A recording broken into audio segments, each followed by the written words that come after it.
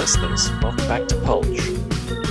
Hey everybody, I guess I should get this out of the way that I'm on like day 3 of getting over a cold. So if I sound like I'm getting over a cold, guess what?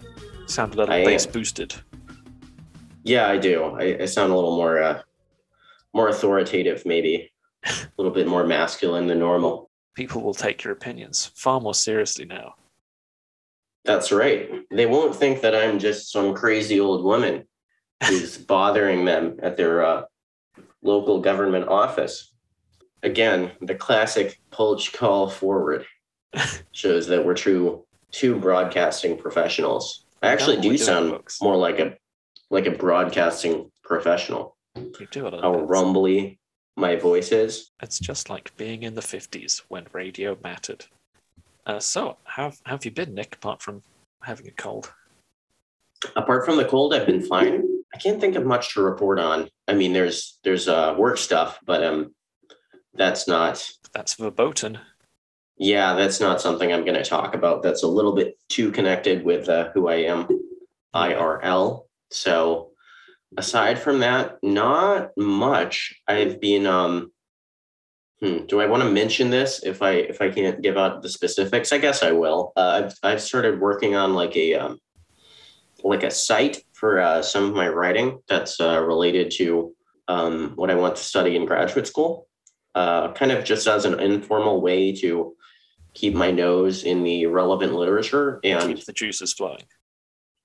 At the very least, prevent myself from becoming a worse writer through lack of practice. So that's been a fun project. I've enjoyed doing that. I've got to learn a little bit of HTML, and it's keeping me busy, keeping me out of trouble. So that's what I've been working on. You do love getting into trouble. Yeah. Aside from my not one but two nameless jobs. Yeah. I had to call into the one job that I care the least about that I have on Monday, and I don't think the manager believed me because she didn't even reply to my text that I had a fever and I wasn't going to come in. Which, by the way, here's a pro tip for everyone out there who's maybe a little bit younger and hasn't had many jobs. If you need to call off, don't give any explanation. Or just seriously don't mention diarrhea, and then because nobody's like, oh, it's not that bad. Nobody wants someone with diarrhea in the office. No, just don't even give a reason. Just say you can't come in.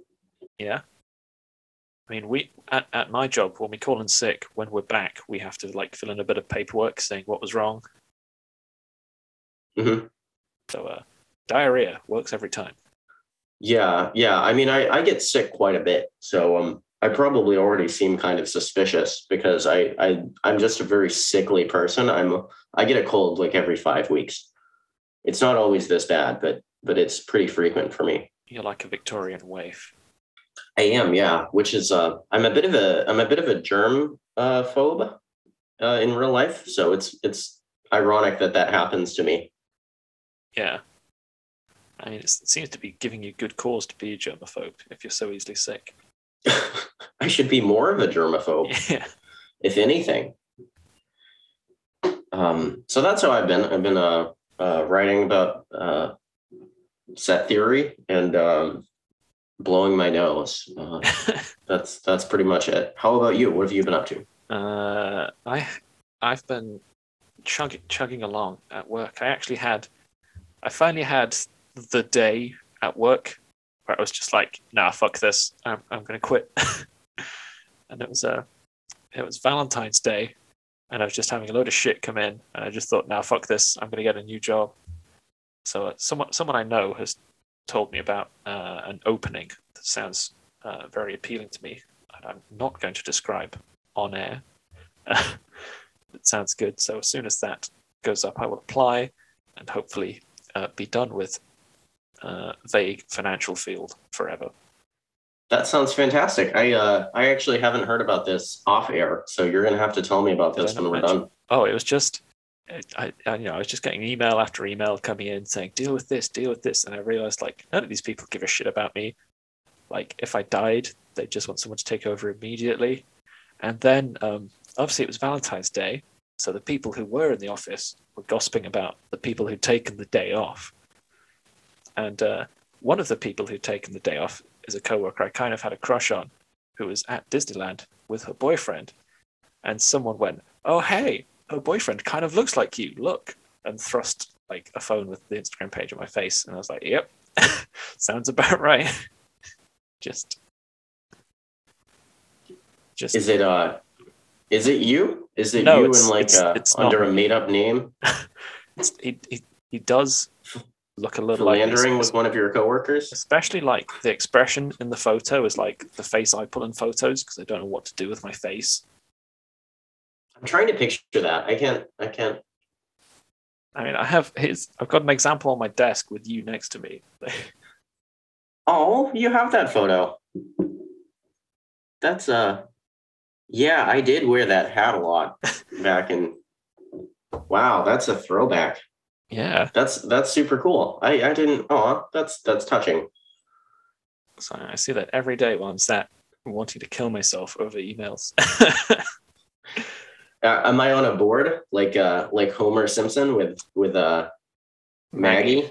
No, it's Do just it for him. it's just kind of propped on my desk because it doesn't have a stand, and because my desk isn't flush against the wall, sometimes it will fall. Oh man, that's very symbolic, isn't it? You falling down I always behind pick the it back desk up. at which you have to slave away for 8 hours the a day. lords of capital. Yeah.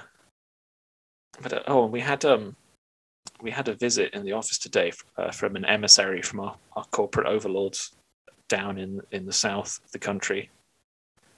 And she came around at first at lunchtime, so I was sat at my desk reading Borges, and I kind of like blurted out like, "I'm on lunch. I'm not just sat here reading a book on the clock." It was very awkward. That's a good feeling when you have the end in sight for a job that you really hate. Yeah. I for some reason when I left the company I was at when I lived in the upper Midwest, they let me like announce my departure like 2.5 months in advance. Wow. Here's the thing, like when I had the conversation with my manager that like I don't want to do this anymore, this isn't for me, yada yada, it's not you, it's me, all those other things, I announced a date that was like a couple weeks in advance, thinking that was courteous of me. Yeah. And he like convinced me to push it forward into like late summer. I was like, it's strange because you never really hear that. I don't really know why they wanted that to happen, because it made me eligible for a lot more benefits because I had longer tenure. Yeah. I'd been there for like 1.5 years. So I got out with quite a bit more than I would have. That's all right. Yeah, it is pretty nice, isn't it? I'm not gonna get shit when I leave this job. And I had these blissful 2.5 months where I was just a lame duck and nothing mattered, and I couldn't be added to any long-term projects because I was going to leave in the middle of them. So all I got was the quick turnaround, like trivial stuff to do. Oh my god! And yeah, that was a good 2.5 months. I've obviously not put my notice in yet, so I'm still like accepting stuff. Like, yeah, I'll do this in like 6 months' time. I'll take this. I'll take over this. Suckers. Yeah, what I should have done is I should have committed myself to a bunch of projects, right? Yeah, just like skip out. I'll rewrite your entire database. Bye.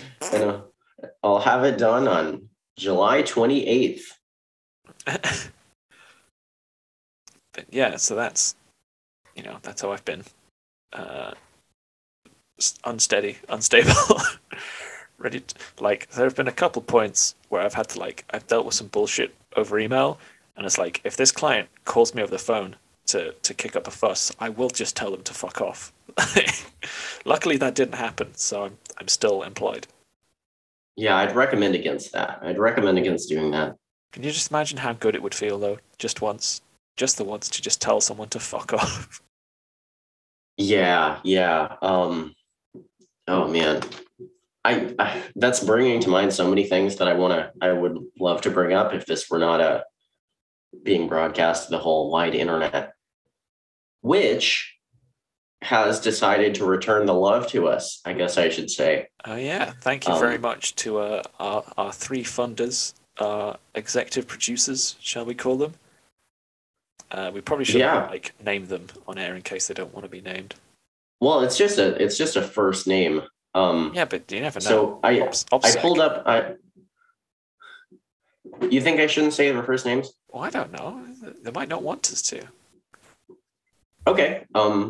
That's fine. I guess we didn't explicitly say that we'd share your first name. Yeah, they might be. I don't know what they are, so it might be that one of them is like a unique first name. Could immediately be placed. These are not unique first names. All right, whatever. I mean, there is three of you. You all have different names. You know who you are. Thank you. You're putting the rest of our listeners to shame. Yeah. I mean, because it's I see the stats and it's like surprisingly varied. Like I really thought it would just be like United States, United Kingdom, but yeah, there's people from my hometown all the way to like Azerbaijan, and I know these aren't bots because I can see the listening data as well. I can see your IP address. It takes a picture of you with your webcam. No, but it does give you some pretty good data on it. So I know at least most of this is legit, and it's kind of humbling. And I just want to say, if you're out there and you're like giving us money, I really hope you're not from a country that has an unfavorable exchange rate with the US and like this amount of money means something to you, because it is what it is. Like it's really I would have fairly no qualms about sporadically. that being the case whatsoever. I just want to say. Really, if you're from Guatemala or something, you need it more than we do. But if you're a software developer or something, multiply your donation by 10. Yeah. You're not giving us enough. Oh, speaking of countries in that sort of region, you know Jollibee, the Filipino fast food restaurant? I do know Jollibee for reasons that I cannot name. Well, I mean, you've got them in the States, right? Yeah, we do have some Jollibees in the States. So I think we have one in Chicago, actually. They've started opening them here. So they've opened one in city I live in, and some of my coworkers were like, "Oh, maybe we should go check it out." So we pulled up the Google reviews, and one of them is 1 star. This is extremely disappointing. I've been to all of the Jollibees in the UK, and this is definitely the worst. What did you get from Jollibee? I didn't go to Jollibee because literally everything there is anathema to my diseased stomach. Yeah, you didn't get the sad little hamburger with the lurid orange sauce? No, it doesn't look great, I have to say, the food on offer. It's an unusual combination as well. Spaghetti, fried chicken, and burgers. Yeah. Filipino spaghetti is one of the most foul dishes in the entire world. It's like, so the sauce is not like a tomato paste base sauce. It's a ketchup base sauce. No. And there's like sugar added to it. So it is like, it's sticky. It's really, really sweet. And it's like sticky. And sometimes there's bits of like sliced Vienna sausages and bananas. Bananas? In this dish that's not called spaghetti, it's called sketty. What the fuck? And if you visit the Philippines and you're an American, because, spaghetti, it's like an import kind of Western dish, everyone will just assume that what you want from them is not like delicious Filipino food. It's this like horrible Frankenstein spaghetti dish. You have to like eat it and, be polite about it. But it's really, really bad. And you wish you could get a grilled tilapia. Given most Americans' dietary habits, that's not an unreasonable expectation. That they just want some disgusting sugary slop. No, it's you really don't want that stuff. I mean, it's kind of like, I imagine Americans abroad are kind of like English people abroad, but they'll go to Turkey And they'll go to a hotel with like a buffet and they'll just eat chips. Like they won't try any Turkish food. They'll just eat chips. I don't know. I mean, I think one of the differences might be that Americans get far less vacation time than Europeans do. Yeah. On average, I think it's something like 2 weeks of the year, um, for like salaried professional jobs. So that might even be a large estimate, actually. I think I got something like 11 days when I was at my previous company. Jesus Christ. But anyway, so it's like you don't, taking a vacation is just, especially a large international vacation, is kind of, it's less common for Americans. Yeah. What you might call middle class Americans, if they do take trips like that, it's going to be once every decade or so. Yeah. It's really not something that's every season you go to Greece kind of thing, like British people do, because we just don't have we don't really have that luxury. That So sucks. Americans abroad are kind of, if you're an American who's visiting the Philippines and you're not Filipino, and you're just going for like scuba diving or something, you're probably pretty wealthy. Yeah. Yeah, Brits abroad have a terrible reputation, by the way. Deservedly so. Everyone complains about British tourists in the Philippines. Yeah, I mean, as they should. They're loathed. I'm sorry to report. No, I can imagine. Like English people at home are bad enough. Like you combine that, you used to put them abroad on holiday with their sort of racially insensitive views, shall we say? You'd think that the prevalence of international travel would do something to Nope. to stymie that a little bit, wouldn't you? If you've actually had the luxury of going to Turkey and meeting some Turks, you'd think you'd be. No, because they don't meet Turks. They go to resorts where they only meet other English people, and the only Turks they meet are staff who hand them towels and mop up their sick. Like there's a whole region of the Spanish coast which is just completely like English speaking because it's just full of English expats. Not for much longer though. Lol. That's right. That's gonna get a lot tougher for you guys. That's completely finished, right? Brexit that's nothing. No, of course it's remaining to do. No, really. There's 50 years worth of legislation to amend. Of course, it's not finished. How naive of me! I mean, that was like 2015, right? That vote passed. The vote was 2016, and we were supposed to like finalize leaving in 2019, but it didn't happen until like last year. And then obviously everything in politics is a huge shit show right now. Right. Yeah. Well, one thing that's very different about your country is that elections are so rapid. Yeah, we had like 2 elections. They can be called. They can be called strategically. Yeah, I think we had 2 snap elections during the last American election, didn't we? Yeah, like, am I right about this? Like, if your party is in an advantageous spot, like you can call an election and form a government, right? You just call like in sort of a strategic way. It doesn't just happen every 4 years, regardless. Yeah, exactly. You can. That seems kind of just initially that seems a little bit. That seems a little bit too easy to game. I don't know. I mean, it's not like American elections are much better, but I mean, the last couple of times they've tried it, it's not really worked. Like it didn't go great last time the snap elections happened. So yeah, that's right. And then it would be easy to game if you were a good politician, which nobody is in England. We haven't had a good politician in about 60 years. And then there's this whole thing of like votes of no confidence, which I don't really understand. I have a minor in European studies, and I don't get this. I mean, I'm not totally up on it either because they've only really, like in my lifetime, they've only been the one in Theresa May, which failed anyway, and the one in Boris Johnson, which they didn't even get to, which kind of shows how useless they are. Because if you're not going to be able to drum up enough support to call a vote of no confidence and win it against two of the worst prime ministers in history, then like, why even bother?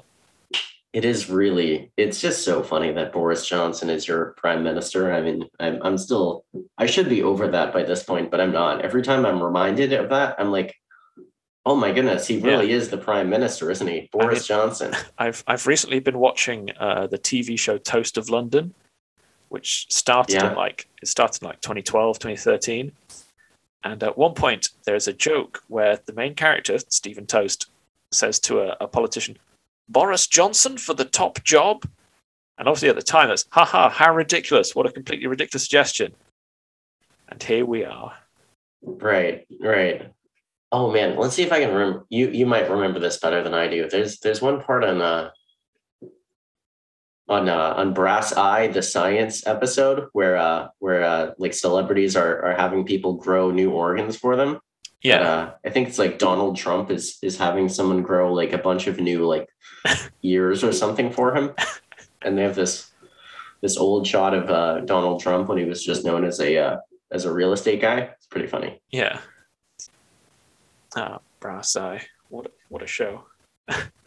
That's it's every time I watch it, it's strange. It's like I've never seen it before because it's such a dense show. Like it's just so many jokes per minute that you can't really remember most of it.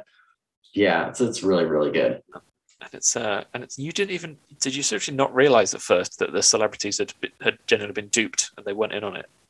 No, I didn't. I thought it was sort of written in. Well, here's the thing: is I don't recognize most of the celebrities. Yeah, I guess that probably didn't help.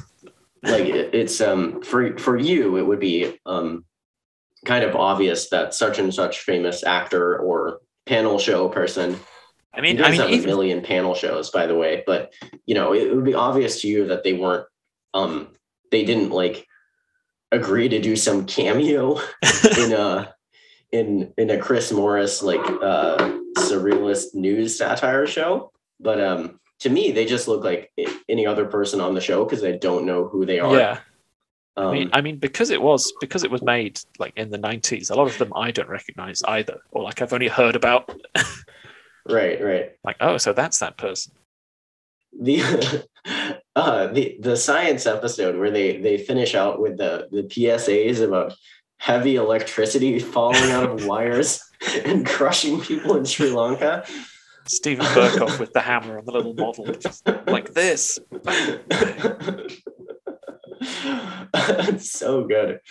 I mean, we should probably move on before this just devolves into quoting Brass Eye bits into Brass Eye recap show. But if you haven't seen Brass Eye, do yourself a favor, find it. I think it's on Vimeo. You can torrent it. It's on YouTube. Just watch it somehow. It's really. If you're in England, it's on Channel 4, Channel 4's streaming service. Yeah, that's right. You can find it somehow. You're a smart person. You listen to Pulch. Do yourself a favor if you haven't seen that show before. It's very good.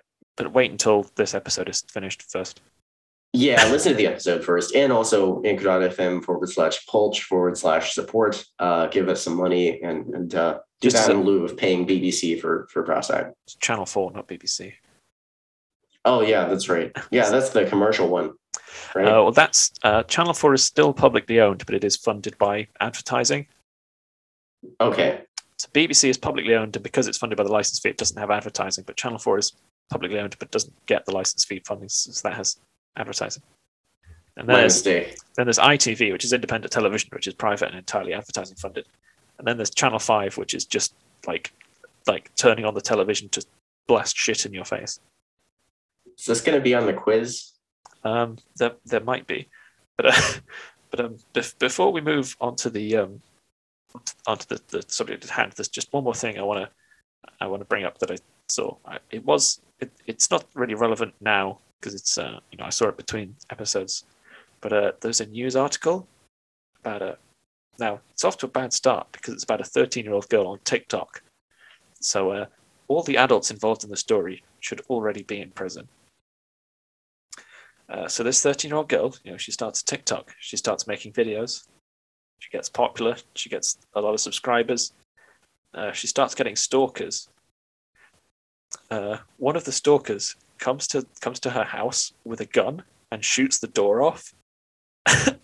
But then his gun jams, and the girl's dad, who is an ex-cop, like chases him off with his own gun.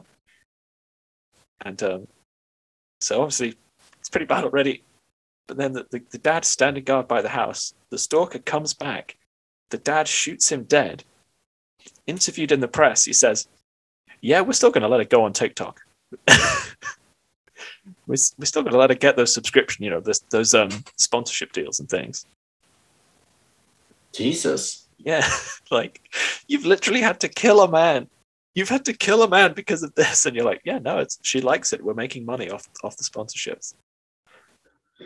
That's really horrific. What kind of stuff does this kid do on TikTok? She just does dances and miming along to music, but obviously it's a 13-year-old girl, and there's a lot of creeps out there. Right. And here's the thing: that the guy had already asked if he could buy pictures of her, and her parents had said, "You can sell him some pictures that you've already posted on Snapchat anyway." Jesus Christ. There's not a single thing I like about that story. Everyone involved should be strung up by the ankles. Well, maybe not the girl. But not the girl, no, all the adults involved. Yeah, that's really very depressing. All right. If you don't have anything more to add on that. No, I don't. Something else that was very depressing was Drive Your Plow Over the Bones of the Dead by Olga Tokarczuk is how I'm going to commit to saying her name. This was a Joyce choice, so why don't you kick us off by explaining what was it about this novel that caught your attention, and why did you pick it for the show? Well, as we covered early in a much earlier episode, Olga, as I'm going to call her to avoid saying her surname, was awarded one of the 2 Nobel Prizes awarded that year due to the controversy the year before. Her co-winner, obviously a bit more notorious, but I came across a copy in the charity shop I volunteer in, and I thought, it'd be good to keep up with what's going on in modern fiction instead of just reading people who've been dead for 200 years. And the title's a Blake quote. It's a depressing Polish novel about murder. Sounds like my kind of thing. So just a quick little potted summary for listeners. It's published in Polish, 2009. Translation by Antonia Lloyd-Jones in 2018. It's narrated by an old Polish woman who lives in sort of a town out in the sticks of Poland in the dead of winter, and prominent local figures start turning up, violently murdered. Are we going to worry about spoilers? Historically, we haven't really. No, historically we haven't. I mean, I was doing a little bit of pre-reading when I had the ending spoiled for me before I'd even read the book. So why shouldn't the listeners? I mean, it's not an unprecedented twist. I mean, we can get into. I was gonna say, because I went in cold, but it's fairly telegraphed. I think if you're reading carefully, about halfway through, maybe even 40%-ish through, it's pretty clear where it's going to end up. Yeah, because I knew where it was ending up, I was picking up on lots of hints that I could tell were right. Telegraphing it because I knew what they were telegraphing. But I think first we'll sort of, what did you think of it? We'll sort of talk about our feelings, our fee-fees. Let me start with what I liked about it. I really liked, how do I say this? That's not just a very squishy kind of aesthetic judgment, but the narrative voice was really effective, I think. Yeah. I think Olga Tokarczuk did a pretty good job of creating a voice that sort of that's really distinctive for the main character and how the main character sees the world. Um, and that was for me one of the more compelling things about the novel. It's very Um, believably a crotchety, talkative old lady. yeah, I think she did a good job of kind of painting this image of the narrator kind of internally, and also making this Polish village seem like at once realistic and kind of alien in another way. You know what I mean? Yeah, Like how I guess earthy and odd everything seems. It's like it comes from a sort of a different aesthetic world than you're used to in modern fiction, and for that reason, if that makes any sense at all, I thought it was pretty effective. I didn't hate this novel. I was texting you some stuff about kind of my annoyances as I was going through it, but yeah, but for me those were kind of some of the things that I liked more about the book. yeah. And your annoyances for the listener's pleasure. This might be more just a personal thing, but I have a very low tolerance for hippie nonsense, Yeah, and this is hippie nonsense. The book, so I was kind of I was trying to kind of separate my reactions from that, because not liking the main character is such a pedestrian kind of critique, right? yeah, That's not even a critique at all. So I mean, the main character is written to be pretty annoying, right? yeah. Like that's intentional. So it's sort of It's a testament to Olga's skill that exactly like me I'm going to saying make that this character fucking annoying, and you're just reading it. that I don't Fucking like hate this old one. that I don't like the preachy granola girl main character. I mean, that's sort of like saying I didn't like Patrick Bateman because he kills people. You know, it's Yeah. like that's sort of Well done. yeah, like that's the point. So for that reason, I should kind of preface all that. But for all the kind of mystical elements, it didn't really seem like it was saying all that much. And let me just put a pin in that comment I just made, and we'll look at it later when we talk about what it is actually saying, and what is actually going on, because I didn't think it was actually very deep or sophisticated. I didn't really get that Yeah, much out of it in terms of some of the more uh, thematic parts of this book. yeah. Thank you. I mean, I really enjoyed it. I don't know. I enjoyed my time with it. I have, I mean, I have a maybe slightly higher tolerance for new age mysticism, woo woo, than you. But even so, I realized that I mean, from what I can tell, Olga herself doesn't believe in this. Like, it is just the character, which is this weird hippie-ish old lady who's deliberately sort of at odds with the society she lives in. So I kind of just glazed over at those bits. She is kind of in that eco anarchist kind of Yeah, but that doesn't mean to say spirit in real life, isn't she? I mean, that does doesn't not mean to mean say that she's she. like horoscopes and Peter Singer style animal consciousness and stuff.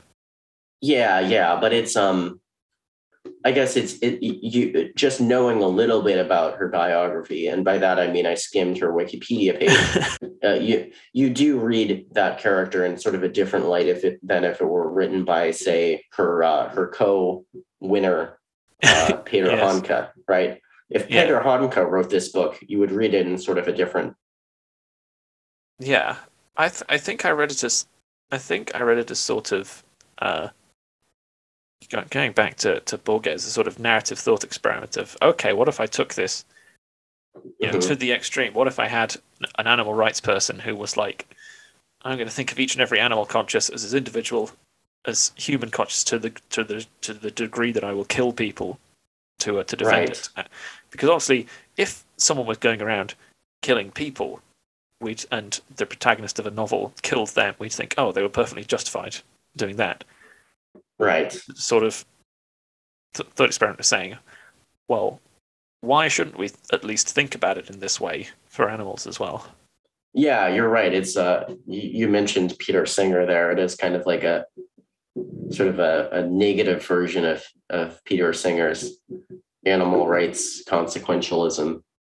I mean, I eat meat. I'm trying to eat less, but that's mostly because I could do with losing a couple pounds. But if you do think about it for a little bit, like it is kind of fucked up. It is kind of fucked up. Yeah, I finished this book while I was in the middle of a kebab, so that's sort of not by intention. I mean, that'd be pretty juvenile, but I couldn't help noticing it as she's like going on and on. I think she explicitly mentions kebabs at one point, and Probably. I was kind of licking tzatziki sauce off of my fingers and so on. So should have gone with falafel for that one. Yeah, some falafels, been some hummus. What else do vegetarians eat?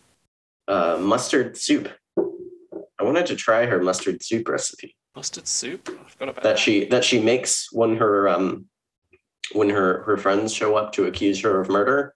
I think the second to last chapter. Yeah. She's making them a mustard, describes in fairly minute detail how it's made. I mean, you did make that cabbage soup recipe, didn't you, from Edward Learmon's book? Yeah, I did. He doesn't really talk as much about it. I had to kind of look that up, but I did. One of my favorite recipes actually is shi, which is it's a Russian cabbage. I don't know if you'd call it a soup or a stew, but I'll call it a soup. It's cabbage and sauerkraut, and it's seasoned with basically just like pepper and like bay leaves, I think, and then you serve that with sour cream, and it's fantastic. It's like my favorite like winter food. You can serve it hot, or you can serve it cold. I think it's more traditionally cold, but it's really refreshing, and I love it. So thank you, Edward Limonov. You've done nothing wrong. Rest in peace. Is he dead? Yeah. Limonov died like last year, I think. Okay. I would be so down to do a Limonov episode, but that's neither here nor there. Yes, let's not talk about future picks. But okay, so the Pulch cookbook. You can add these too. These wings are delicious. I'll put them in the Gravity's Rainbow cookbook next to the frying of Lot K49. So, obviously, William Blake is a powerful presence in this novel, just from the title. Our boy Billy. Did you have any thoughts about about Blake's role? Not really. I mean, I've got to confess some ignorance here. I mean, I've read some William Blake. I did one day about Blake in one of my jobs. I guess I can tease that. Where I prepared some readings and some kind of secondary expository material to do the explanation that I couldn't. But aside from that, I don't know. I mean, he had his kind of his whole cosmology in this really peculiar, unique sort of perspective on things. But I'm not familiar with that enough to know how that would play into this novel. Yeah, I mean, me neither. But it's mostly sort of the early stuff, the Songs of Innocence and Experience. It's not so much the later, the books of Horizon and things, the real mystical stuff. It's more the little sort of moral tunes, I guess, shall we say? Right. But I mean, I noticed on the first page, she describes the innocence failing to move from the innocence of sleep into wakefulness.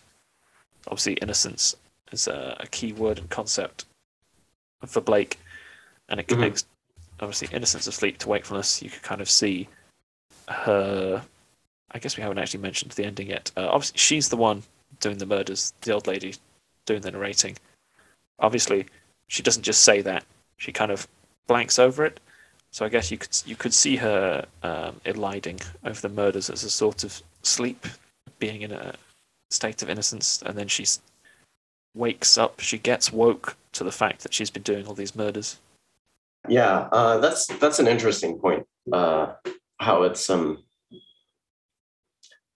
is and it isn't necessary that she's kind of conscious of these happening, right? That it's sort of just a natural extension of these ideas that she already embraces.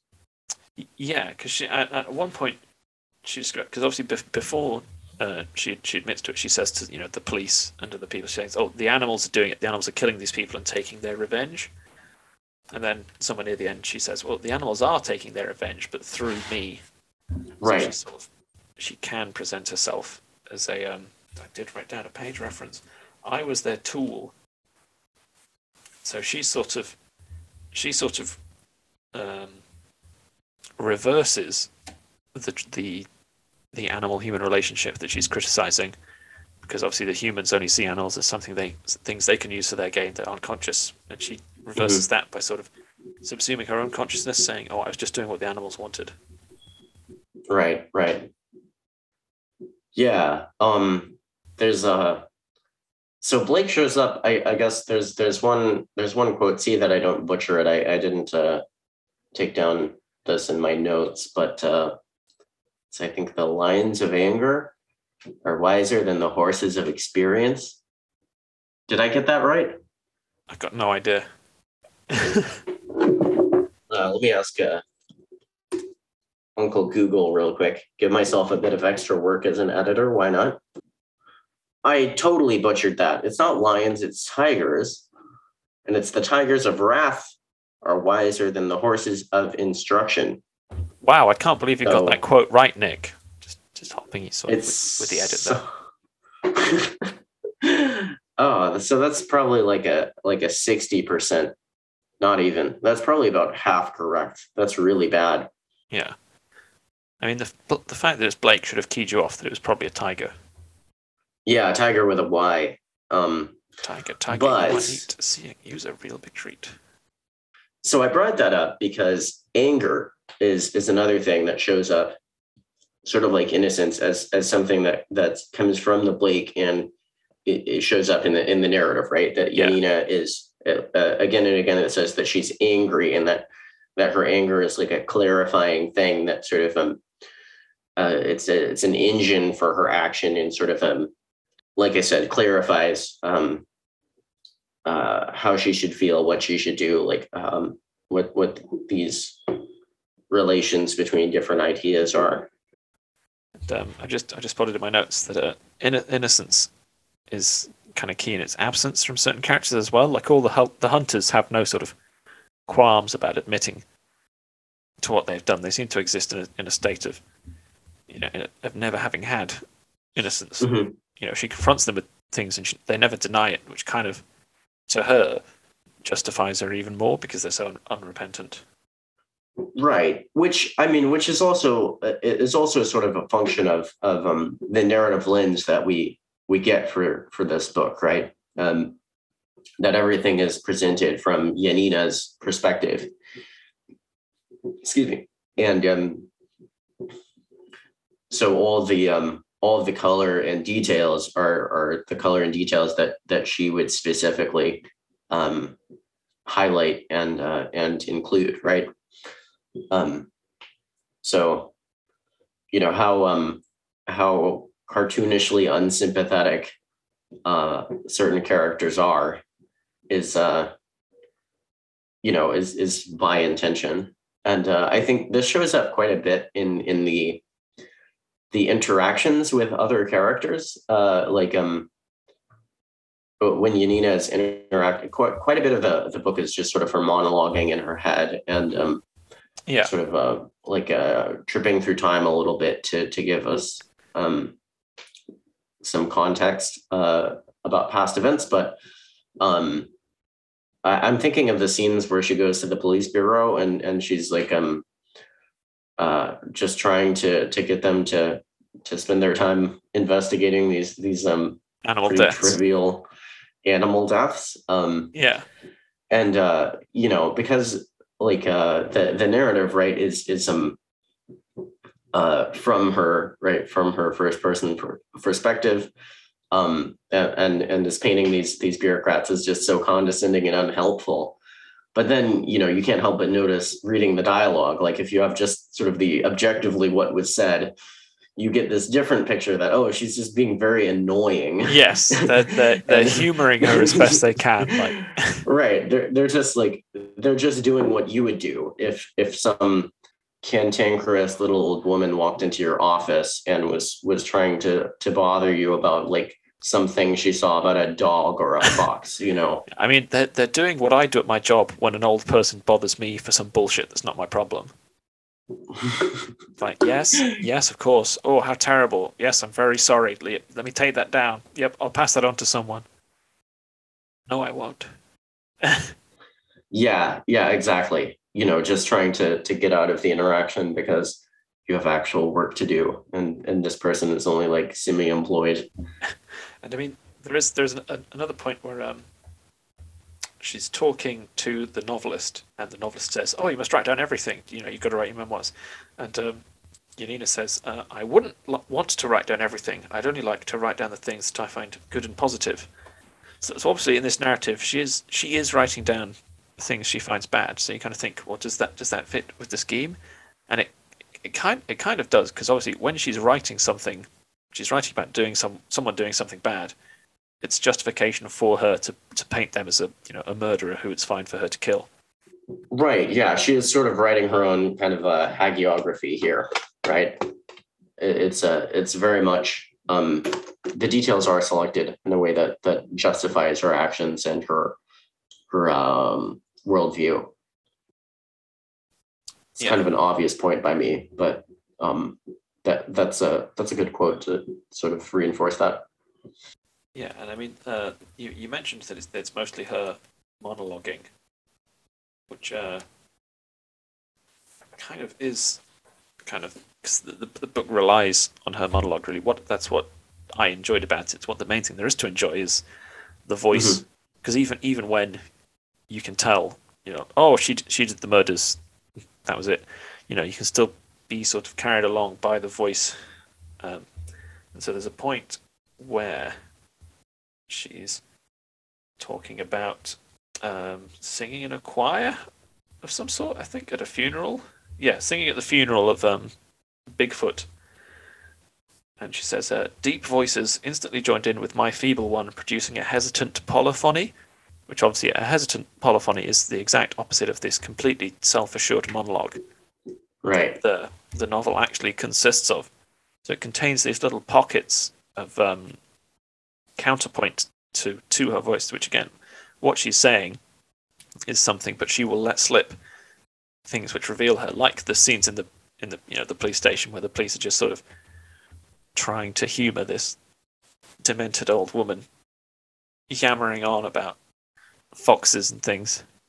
Yeah. Or the scene in the church when they're giving the priest is giving that sermon for honoring I think it's Saint Hubert. I'm not Catholic, but Saint Hubert, right? The patron saint of hunting. Here, Nick. And she works herself into this kind of frenzy about how hypocritical it is that Hubert is this patron saint of hunters, and she starts like arguing with the priest from her seat in the pew, and initially nobody even hears her, and then she starts saying some stuff, and then it's more or less immediately ushered out, and in the narrative this is like this kind of this emotional climax of all this stuff that she's just kind of been has been internally or expressed to kind of her few friends, and is now kind of something that she's publicly is publicly. God, I think I'm just gonna blame my sickness for how ineloquent I am today, but she's publicly getting this out, I guess is how I can express that. And it's so much less less important, right? If you sort of read it with an eye toward, okay, unreliable narrator aside, how what is this? How significant an event was this? This was just like an old woman gets mad in church and then is ushered out the door. I imagine as an American you've seen that plenty of times. No, I haven't. No, the only churches I've been to are kind of low church Protestant churches where everyone's pretty much on board. Yeah. I've never seen anything really dramatic happen. I haven't either. I mean, the closest thing I've come to seeing dramatics in church is so at my school we used to at Christmas we used to go to like church services because it was a Church of England school. But we went to the cathedral in the city we were in, and it was the last day of sixth form, so like before we all went off to university, and obviously because it was the last day of sixth form, we were 18, so we could buy alcohol, and we thought, oh, we're not doing any work today, so we'd all, well, I say we all, several of us had some drinks starting at about like 10 a.m. And one guy had a bit too many, and he was just sat there in the cathedral, obviously drunk, stinking of booze, and he had to be like taken out by the teachers. I've got if we can interrupt the book just once more, I've got a fun anecdote about this particular denomination of low church Protestantism. So some kinds of Protestants in the U.S. are for theological reasons against instrumental music. If you sing hymns in church, they have to be a cappella. They have to be only the human voice. So wait. So like does that apply to like their whole lives, or is it just in religious context, or can they just not their entire? Okay, not it's their just entire in lives, church. They can't listen to just instruments. During the service, yes, Yeah. because they there's no explicit mention of this being a part of the first century church. There's no explicit mention that the first century church used any kind of instruments to accompany themselves. So you just don't do that, right? If it's not explicitly whitelisted by the New Testament, then it's not going to be a part of the service. Obviously, that's applied very selectively, but I don't have to go into that. They're not doing it in caves in the Middle East, so they're not like, 100%. Right, yeah. But anyway, that's not the anecdote. The anecdote is, right, so this dovetails with some basic physics, which is that the speed of sound is not very fast. And if you have a large auditorium where some person is leading a song and the congregation is following them in the song, right, trying to keep tempo, then for reasons that by the time the sound gets to the back of the auditorium, just a slight amount of time will have passed, and people's reactions times are not instant. So both of those things compound, and that means that almost every time you sing a hymn in one of these denominations, like there's this negative feedback system against the tempo of the song. Where the song leader will start the song, he'll get a couple measures in, the congregation is singing along, but the people in the back are like just a few milliseconds behind. Yeah. And they're influencing the people in front of them. And that gets all the way toward the song leader, where he realizes, oh my goodness, I'm ahead of everyone in the song, so I need to slow down. And so if the song is more than like 3 minutes long, like some of them are, then the tempo is like half time by the time you get to the end. And as a musician, this frustrated the hell out of me in church, that the tempo would just be dragging at like 30 BPM by the end of the song, because we have nothing to keep like metronomic time against. We're just in this negative feedback loop with ourselves that's dragging the speed of the song to like this glacial pace. And anyway, I had to interrupt you to give you that anecdote, because that's very good. This happens in every single like Church of Christ that you'll go to, and it's really, if you're a musician, you're gonna just want to tear your hair out. Also, the pitch, right? The pitch falls as well, because one nice thing about instruments is that A4 on my piano is always an A4. But the song leader's oh, what are those called? The thing you blow into to get a pitch to start a song. Anyway, he only gets that one note. Yeah. And then if everyone's flat, he's either he's either got to choose to drop down and be flat with everybody else, or to sing slightly higher than everyone else and have it sound horrible. So anyway, by the end of the song, you're going to drop like 30 BPM and you're going to drop like 2 or 3 semitones. Yeah. Because no one's a musician. That's what Jesus would have wanted. Just a complete cacophony of amateurism. I hadn't gone to one in a couple of years, but I was visiting my parents and I went along with them. And I just remember thinking, like, I didn't remember how fucking horrible this sounds. You were just sat there in your chair fuming, like, oh my God, this is awful.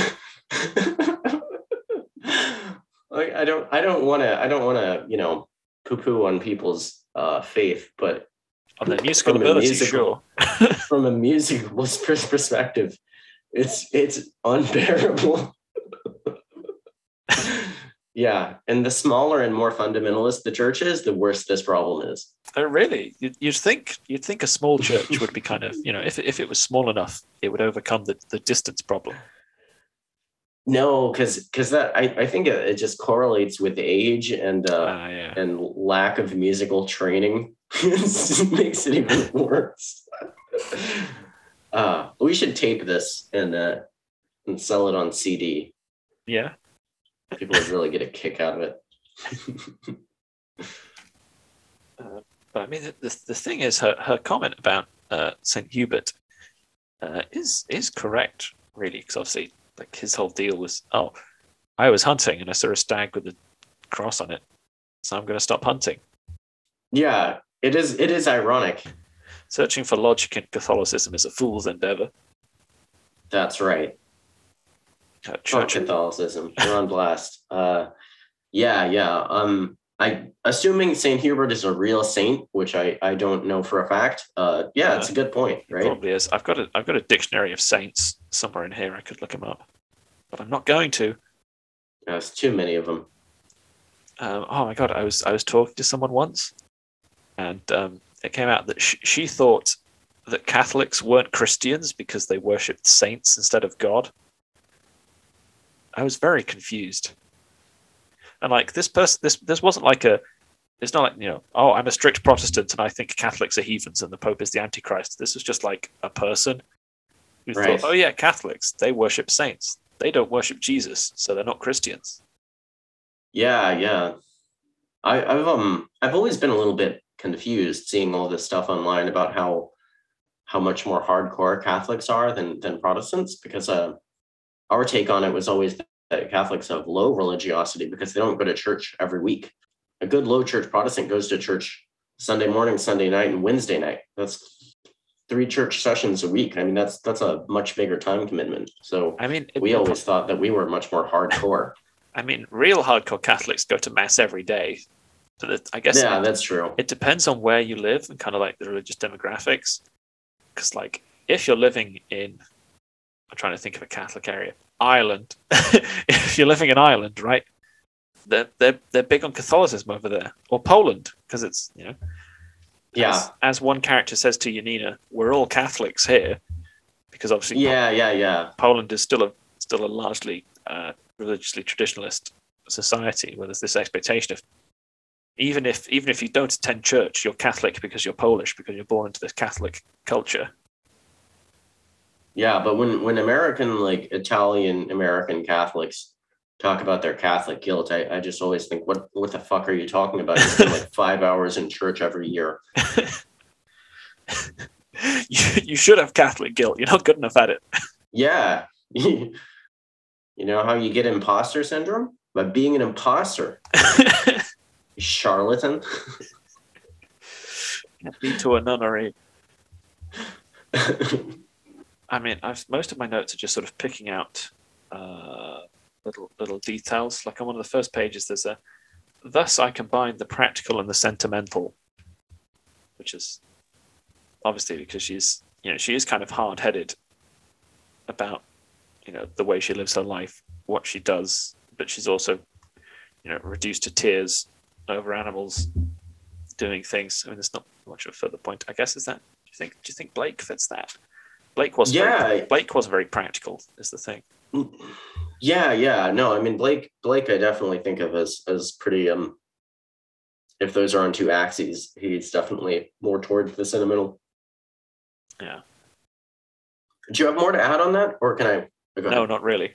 I mean, I guess in terms of Blake's artistic production, he was practical because he did all of his copper plating himself.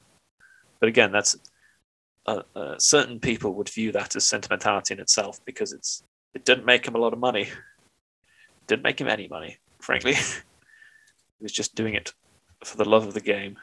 Yeah, I really want to get into Blake. I think one thing that's kind of holding me back is it seems like such a shame to read it on like Kindle, because he has this beautiful artwork that's almost as much of importance as like the poetry.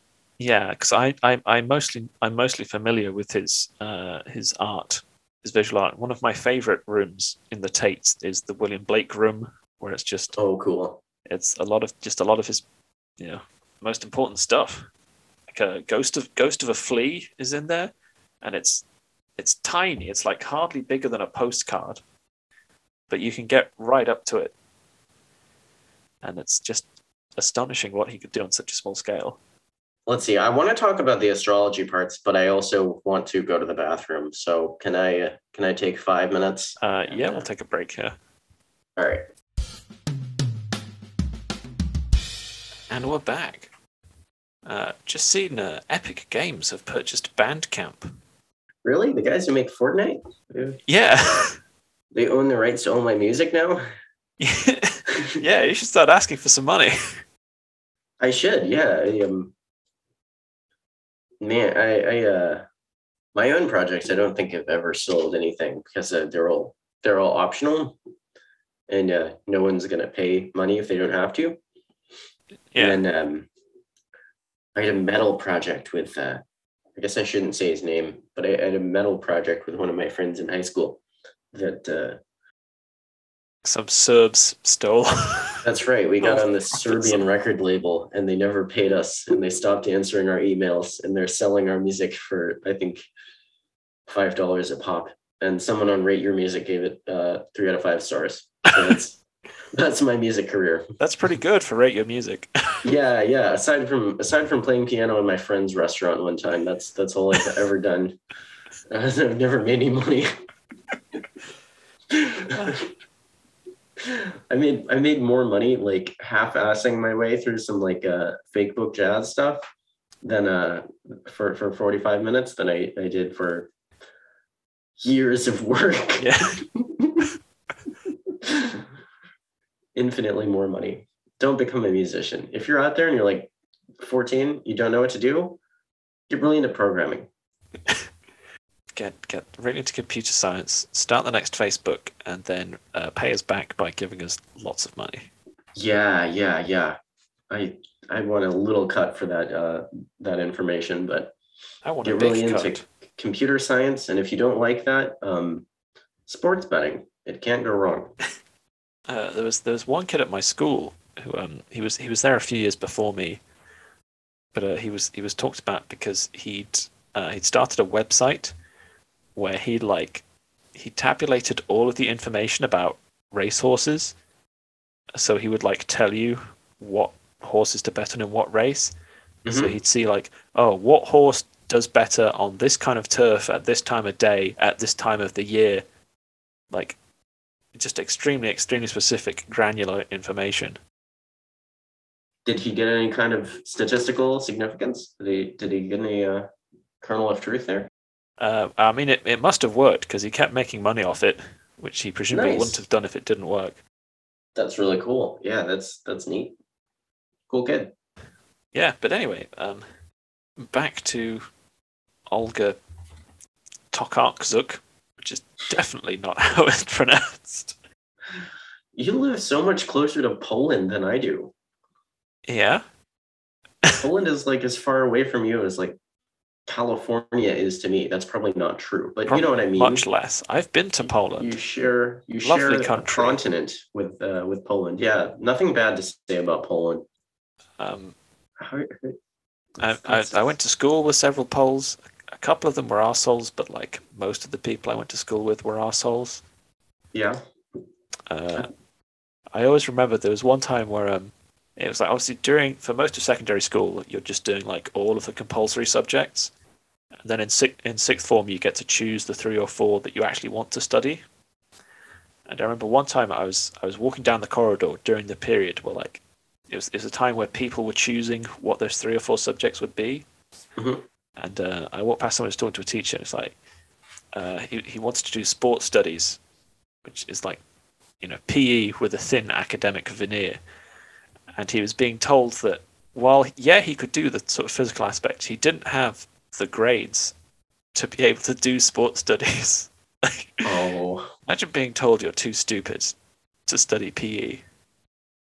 not too stupid. Just not everyone tries really really hard in school. You didn't have to try really hard to do well at sports studies. Oh, Based on the people who did get into sports studies. I'm trying to be generous. I went to school with this guy. I'm not going to try to be generous. All right. I didn't go to an outstanding school. I went to like a B or C grade school. Speaking of one thing that you should study if you're not very smart, let's talk about another thing that you should study if you're not very smart, and that's astrology. Astrology figures really heavily. Oh, cutting. In this book. Yeah, I know. That's such a cancer thing to say, Nick. It's such a low-hanging fruit too. It doesn't feel right to pick on astrology because it's like picking on disabled children or something. It's just mean. It's like shooting fish in a sardine tin because even a barrel is too easy. Yeah, exactly. It's those witty Britishisms people come to this show for. But yeah, what do you think the function of astrology was in this narrative? What did it say about the character or add to the story? It's kind of the archetypal hippy dippy vegetarian, as you said, granola eating, white woman with dreadlocks thing, isn't it? Just to explain that, look up the writer on Google Images. As I said, I kind of just glazed over whenever astrology was mentioned. Mm-hmm. But I guess there is the kind of, because astrology is kind of submission to a larger system where it's saying, oh, everything is dictated by the stars and the planets and the moon and whatever. And Yanina also kind of submits to a system, but it's a system of morality, where she says, oh, this is the right thing to do. I am the tool of animals. She describes herself as not really being conscious of what she's doing when she's killing people. Right. I mean, what's interesting about the way astrology shows up for Yanina's sort of worldview is that it's not like this completely new age like rejection of rationalism, right? The way astrology figures for her is as a kind of rationalism, right? Yes. She talks about, before computers that she would figure star charts using a slide rule. Yes, she applies a lot of scientific methods to her astrology. She's very right. She puts a lot of work into it. Yeah, that she uses these charts on a computer and has some kind of like arithmetic calculation that goes into reading people's charts and trying to make predictions about the future. And there's one point, I think she's talking to the scientist or naturalist character that she makes an argument, basically citing one time that astrology was predictive in a couple different ways, basically to make the argument that no, this is a rational system. It's just like non-standard. Yeah. So I thought that was interesting because you could sort of imagine this kind of character being like driven really just by sentiment and not really liking the idea of sort of a rational system determining outcomes, but it's quite the opposite, right? I mean, Yes, it's very important to Yanina that this calculable kind of predictive system, well, predictive for her, obviously. yes, she Come can on, make these listeners. claims to an outside authority. Right, but that there's sort of this thing that's not entirely internal to her, but I guess doesn't really have purchase outside of her internal system of reasoning that is quasi scientific, right? That isn't just completely arbitrary. Yeah.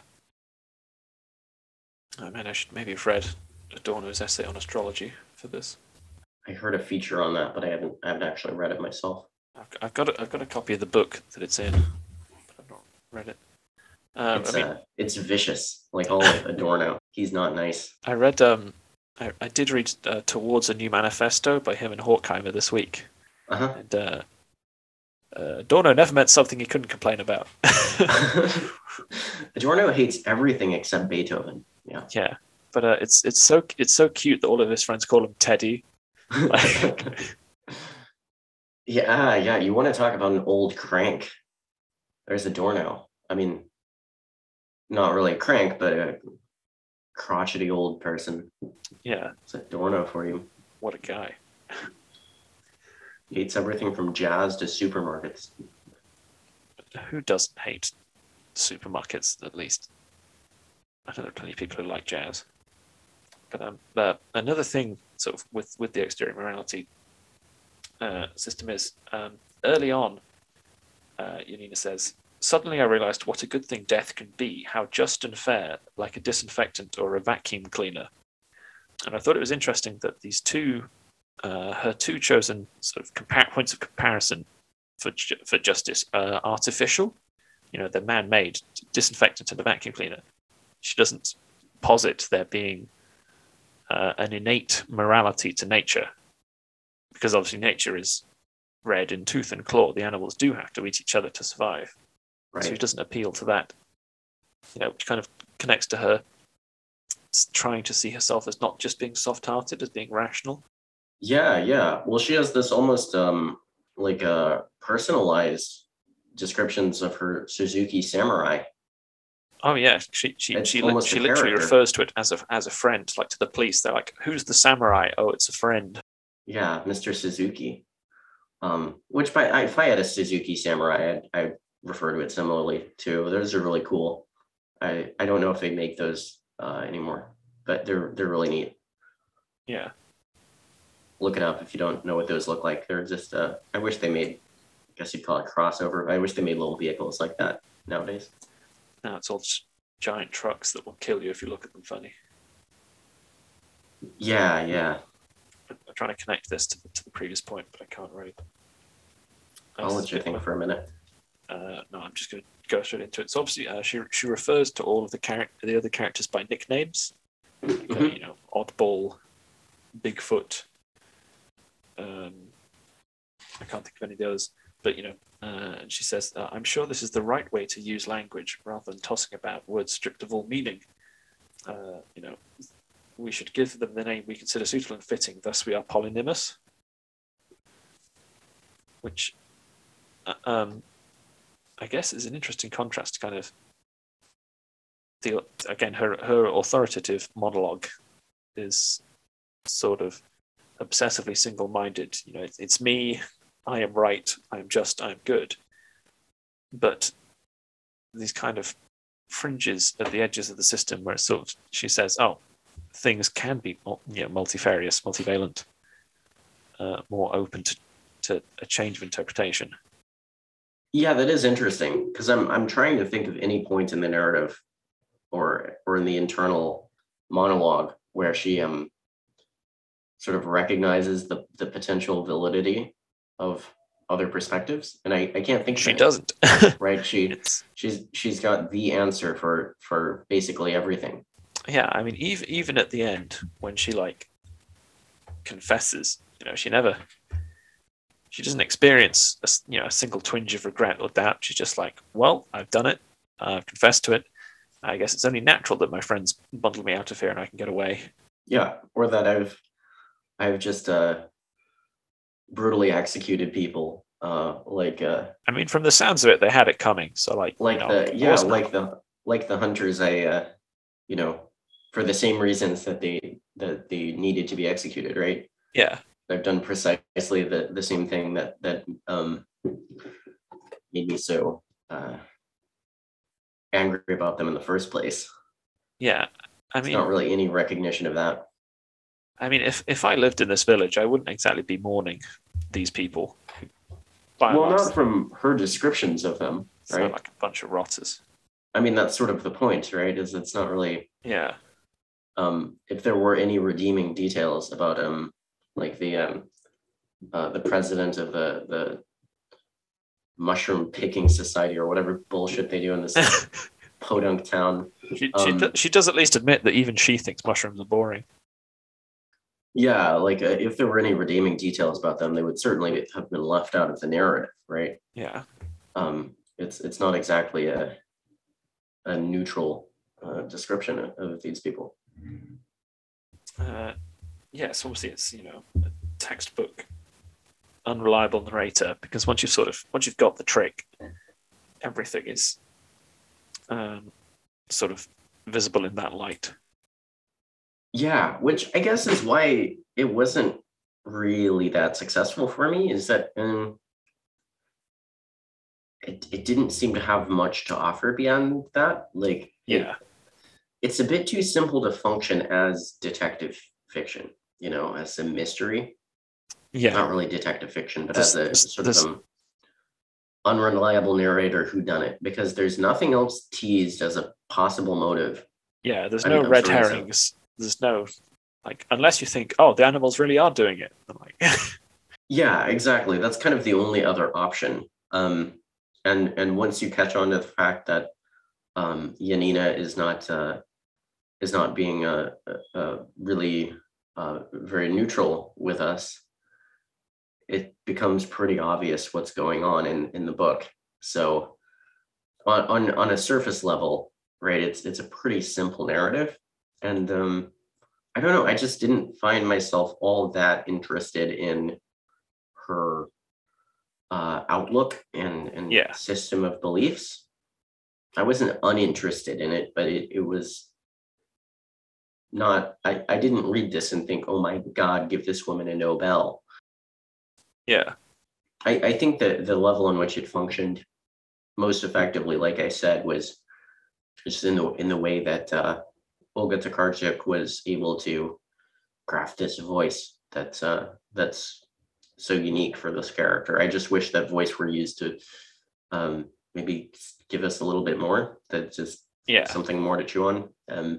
It was fine, but I wasn't blown away by it, and my analysis of it is a little bit tainted by the fact that I'm just not the kind of person who wants to read 350 pages of an old woman monologuing about animal rights and astrology. Right? Just in the abstract, that's a pretty hard sell for someone like me. Yeah. I mean, I feel like I've kind of reached the dregs of my notes. I've hit the major points. So, listeners, write in. Tell us if you've read the book, what you thought of it. If you haven't read the book, what do you think of it based on your impression of it, having not read it? Yeah, if you haven't read the book, imagine what it's about and give us a reader response to your imagined version of this novel.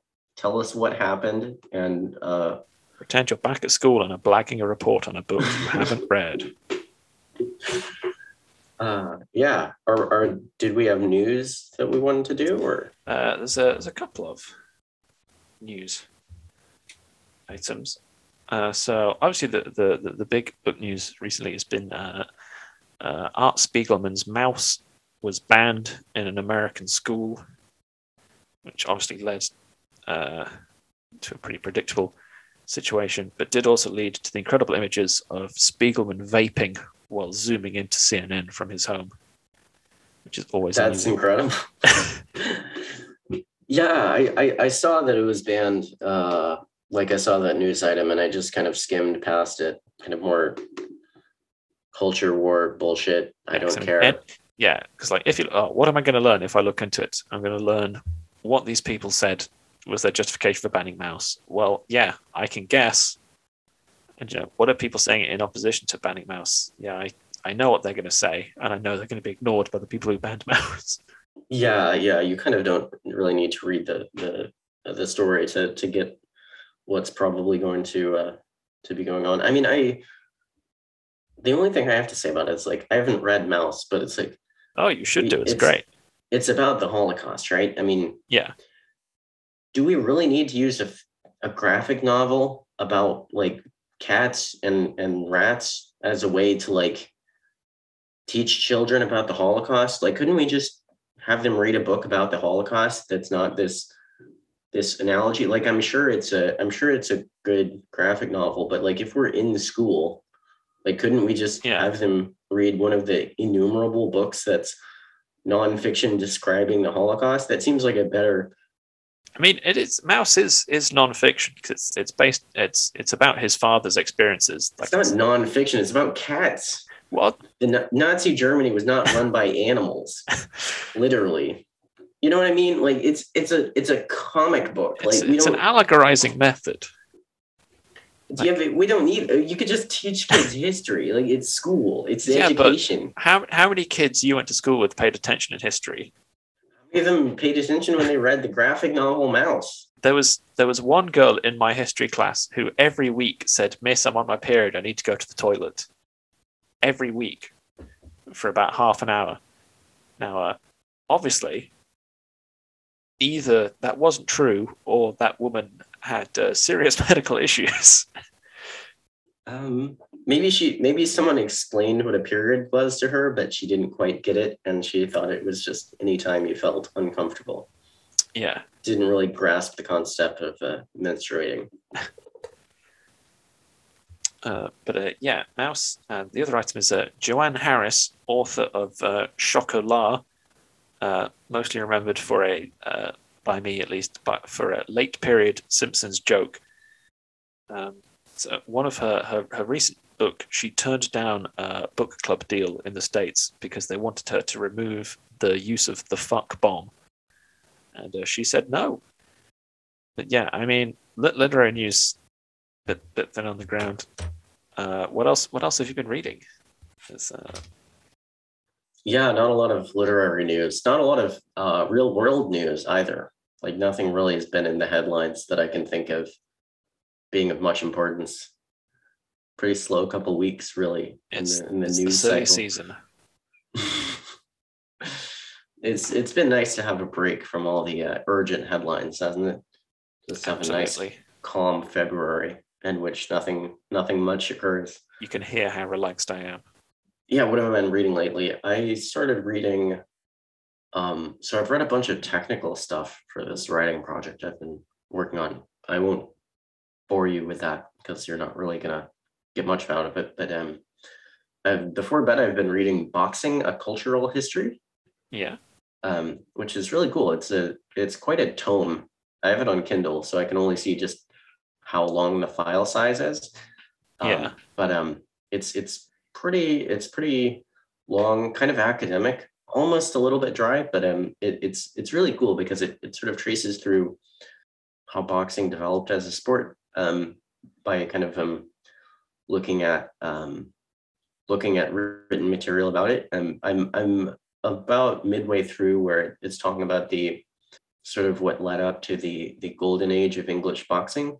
Yeah. When it was kind of this really, really low class, like blood sport spectacle, and how like boxing promoters would use like allusions to like Homer and like combat in classical Greek literature and classical Greek history as a way of kind of elevating boxing to be something more than just two guys punching each other. Yeah, or two women. I mean, a lot of early boxing, like there was women's boxing was was quite popular, and a lot of it was sold in really salacious language, where the female boxers would become undressed as the fight went on, and Yeah. so that sort of gives you a picture of it wasn't really a sport so much as just a A way to look at grotesque titties. spectacle, yeah, that was gradually elevated in sort of the sport of boxing we know today. I'm a bit of a boxing fan, so Yeah. it's been cool to me. There's boxing scenes in Tom Jones, the writer talks about. It's pretty Oh, cool. I love Tom Jones. That's a great novel. What's New, Pussycat? It's your favorite song? Absolutely. It's a precursor to Pynchon, how there'd just be songs in the novel. All the hits. That's actually where the singer Tom Jones got the lyrics for all of his songs.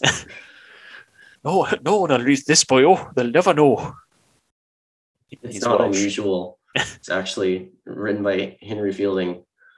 Yeah, but that's what I've been reading. It's really long, and I'm probably gonna start skimming through it because it gets kind of into the weeds of all these 18th century texts that I'm not super interested in, but it's pretty cool so far. Nice. What have you been reading? I recently read A History of Judaism, which it wasn't what I was expecting going in, because I was expecting like a broader history of like Jewish people, in history, but it was specifically a history of Judaism, the religion. Mm-hmm. So it only sort of touched on exterior events as they affected Judaism. It was still interesting, but like you say, a lot of in the weeds of different sects and different like textual disputations. So I feel better educated now. Yeah, that's neat. I don't know very much about Judaism. I know too much about Judaism now, if anything. It's interesting how the sort of the mystical parts of it are still alive. Like they're not like a huge number, but like a non-zero number of Jewish communities who are still like, the Messiah is expected any day now. Where everything's gonna be turned over in fire and whirlwinds. Well, they're probably watching the news with rapt attention then. Yes. And, fire and whirlwinds, all that. What else have I read? I read John Barth's Sabbatical. Cool. How was that? That was great, actually. That was brilliant. I was expecting, because his previous novel was Letters, which is one of the most complicated novels I've ever read. And I've always heard I've always seen people speak of Sabbatical as like, oh, it is his sabbatical novel where he's in holiday mode. But it kind of gets just as difficult, really, just as involved in thinking about fiction and form and things. Mm-hmm. I feel like of all the kind of famous American postmodernists, he's the one who doesn't get talked about as much. Yeah, he's definitely had a bit of a fall from grace in like critical terms. Just comparing him to like Pynchon or Coover or someone like that. Yeah, I've been reading some Coover as well. Actually, my bedtime reading at the moment is his Prick Songs and Descants. I haven't heard of that. It's like a collection of short stories. It's good fun. It's just it's good to read one or two on my Kindle in bed before I doze off. Yeah, short stories are great for that. Short stories or really dry academic texts are my favorite bedtime reading. Yeah. I can't do dry academic texts in bed because I will just like conk out after a page and a half and not remember what I've read. Yeah. I guess. Well, Have you ever seen Super Jail, the Adult Swim show? No. There's one bit I always remember where there's a science fair in the prison, and one of the prisoners demonstrates his sleep machine, and he's just sat on a table and he smashes himself in the head with a brick and knocks himself out. That's pretty fun. I think the best sleep aid I've ever found is Aristotle's Physics. Yeah. Read that. I had to read that for the one philosophy class I took in university. Did you? I didn't do very well in that philosophy class. I wouldn't either. Aristotle is maybe the worst writer in the Western canon.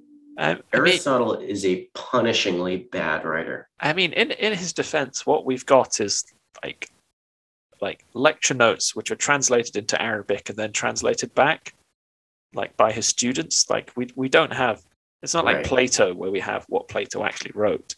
Right. Have what people remembered Aristotle saying, and has then been translated and retranslated and then retranslated.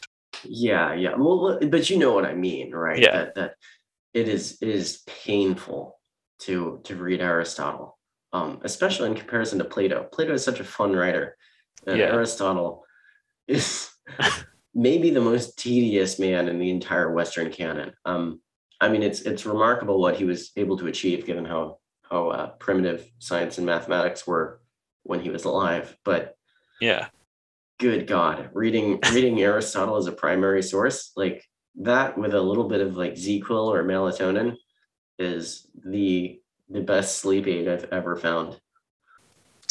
Top tips for you there, listeners.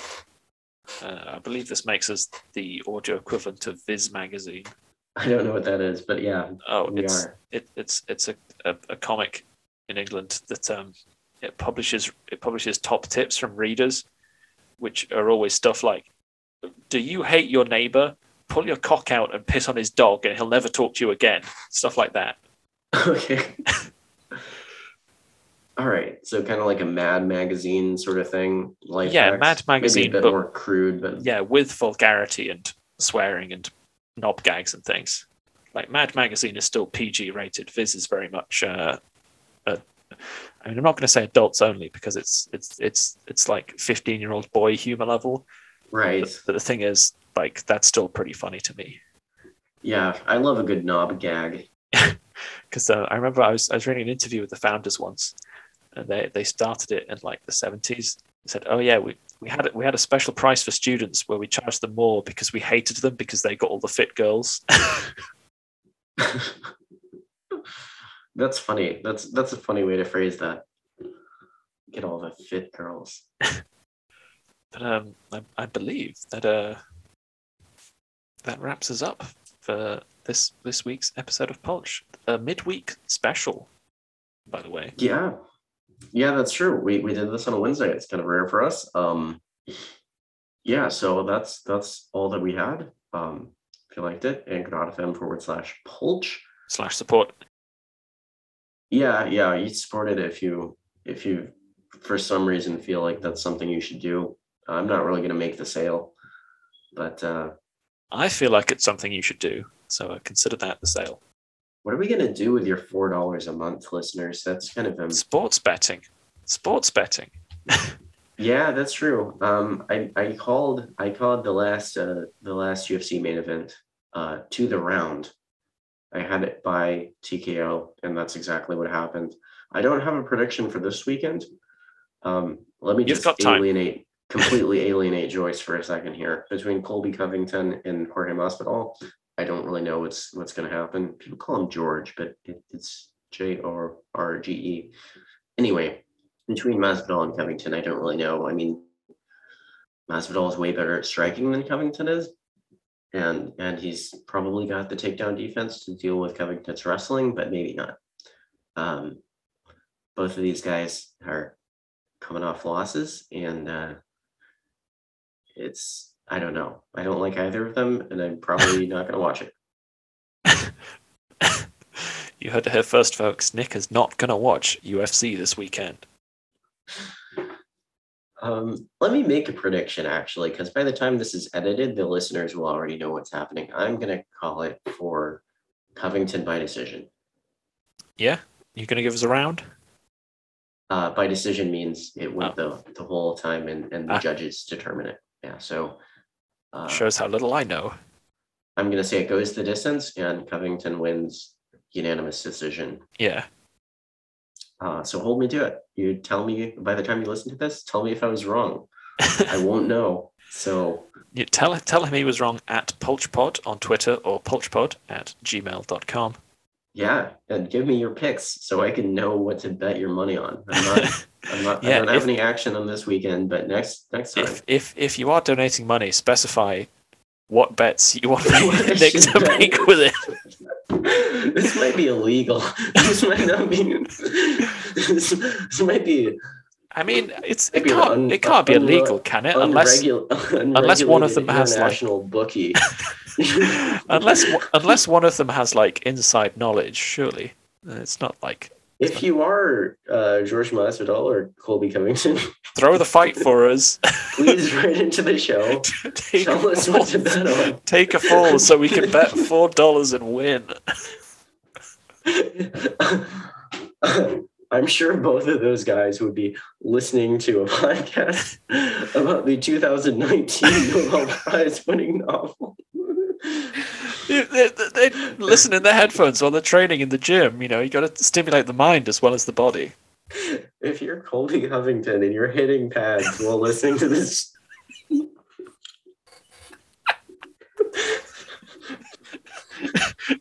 Wow, this dude is really fucking angry. What's he listening to? I disagree with these guys' opinions on Olga Tokarczuk. They're pronouncing it so wrong. Hammering away. They're totally wrong about Camille Paglia.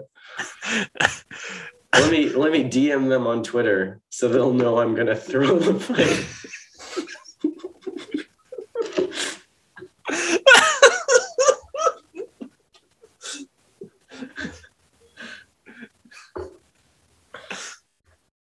Okay. And on that bombshell, it's time to end. Night. Good night. Relax. 227.